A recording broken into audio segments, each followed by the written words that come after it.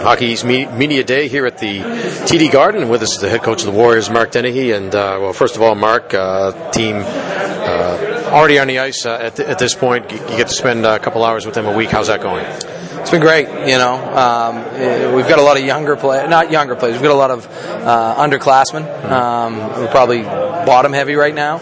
And it's refreshing. They haven't tuned you out yet. You know what I mean? They haven't heard the message over and over again. So there's a lot of excitement. And then the other part of it is, I think there's excitement throughout our lineup, just because they know there's some ice time to be had. You know, if you're Sam Murata, who's kind of waited patiently behind Joe Cannata for 2 years, here's your time to step up and carve something out for yourself. Mm-hmm. Same thing with Raz. You know, if you're Brendan Ellis and Jordan Hayward and Kyle Bigos or Dan Colomatis right on down the line, and you look at all those minutes that Carl's leaving behind, you know, those are opportunities. So young people handle those type of challenges a lot better than us old people. And I think they look at that, and there's a level of excitement. When we get out next week for Union, I want to spend some more time maybe talking about the team and so on. But obviously, as you mentioned, one of the big questions is in goal, whether you'll have the graduation of Joe Cannata. You know, how do you plan to use the goaltenders early on? You know, I don't know that we have a plan right now. Mm-hmm. You know, it's always to play the guy that gives you the best chance to win. Yeah. You know, and I think between the two of them, whether we piece it together and there's an alternation or one of them runs with it, we're going to be fine. Mm-hmm. As a matter of fact, one of the things I've come to realize, Brian DeCord who's a world-renowned goalie coach, has his camps at our place this summer, and watching his camps and watching how many goalies are there and how great the goalie position is. I've come to realize, these goalie coaches are so good, they've almost made their players, expendable. You know, I mean, you look at Roberto Luongo, who's one of the top 5 goalies in the league, and he's about to get traded because they've got another really good goalie there in Corey Schneider. You know, and another couple behind him, including Joe. Yeah, that's right. So, there are a lot of good goaltenders. You know, and am I expecting someone to come in and do what Joe did for us? Who knows? You know what I mean? Like, I don't know who expected Joe to come in his freshman year and do what he did. So, and I also think that if you were to ask Joe, one of the things he'd point out quickly is how good his team played in front of him. You know, and so we're not going to stray from that recipe to a certain extent. But there's no doubt there's an opportunity there for someone, and it's a 4x6 hole, and we'll see who fills it. We talked about the team and how they play in front of them. Obviously, every year is different. Every team is different.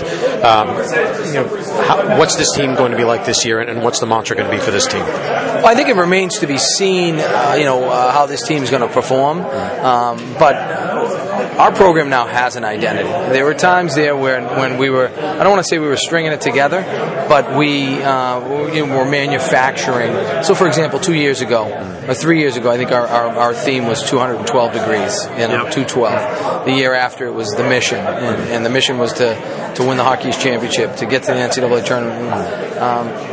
We're Warriors, and there's a certain way that Warriors play, and there's no reinventing ourselves from here on out. This is who we are. So, and that's not to say that we're not going to make adjustments when we need to make adjustments to win hockey games, but through and through, our core is going to be pretty consistent, and we're not going to be fun to play against. If we're playing well, we're not going to be fun to play against, and we're going to pressure you all over the rink. And we're going to work like the Dickens to make sure you don't get any pucks to our net, and that we get it back and do something good with it. So along those lines is a pretty consistent theme. Does the way that last season ended and you guys being, playing the waiting game for so long and then finding out that you didn't make the NCAA tournament and having it been that close, does that lead to motivation for this season? I don't know that the result as much as what led to the result. I wasn't sure that enough of our returning players had an understanding of who we are as a program. That we are Warriors. And as we get further and further away from those first couple years where we were scratching and clawing to stay alive, it's great that we're getting further and further, but I think it's also important to remember how hard those guys had to work and how hard we have to work. So we had a really challenging spring through strength and conditioning, and I think it really set the table for the summer. We brought our freshmen in this summer for the first time. The NCAA allowed it to happen, and so they got a jump start on this year, and I'm pretty confident that our guys know what we need to do. Now, whether we're willing to do it on a consistent enough basis, they know how hard they have to work because they've already done some of that work in the spring and the summer and so far in the fall. Well, last question at this time. Take a look around the league, and it's going to be the last year now after many years, last year for the league in this configuration. Notre Dame comes in next year, UConn the year after, but assess the league as a whole and what kind of a season you think it'll be like for Hockey East. It just gets easier and easier. I think some of us must be sadomasochists.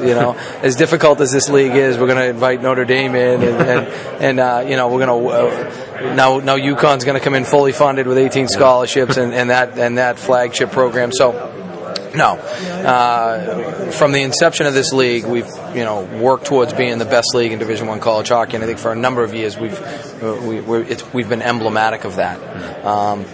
You're only as good as your weakest link, and so when we are as strong as we've been from 1 to 10 over the last 3 years, all that does is prepare our teams that move on for national championships. And I've said this and I believe it.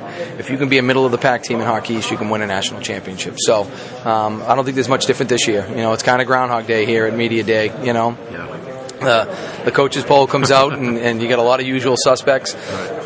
But at the end of the day, the puck's going to drop, and it'll be March 3rd before we know it, and every team's going to be fighting for some sort of spot, and it's going to be just a backyard brawl, And I'm also confident that someone will come out of this league and have a chance to win the national championship. All right, thanks, Mark. We'll talk to you again next week at Union. Thanks, Mike.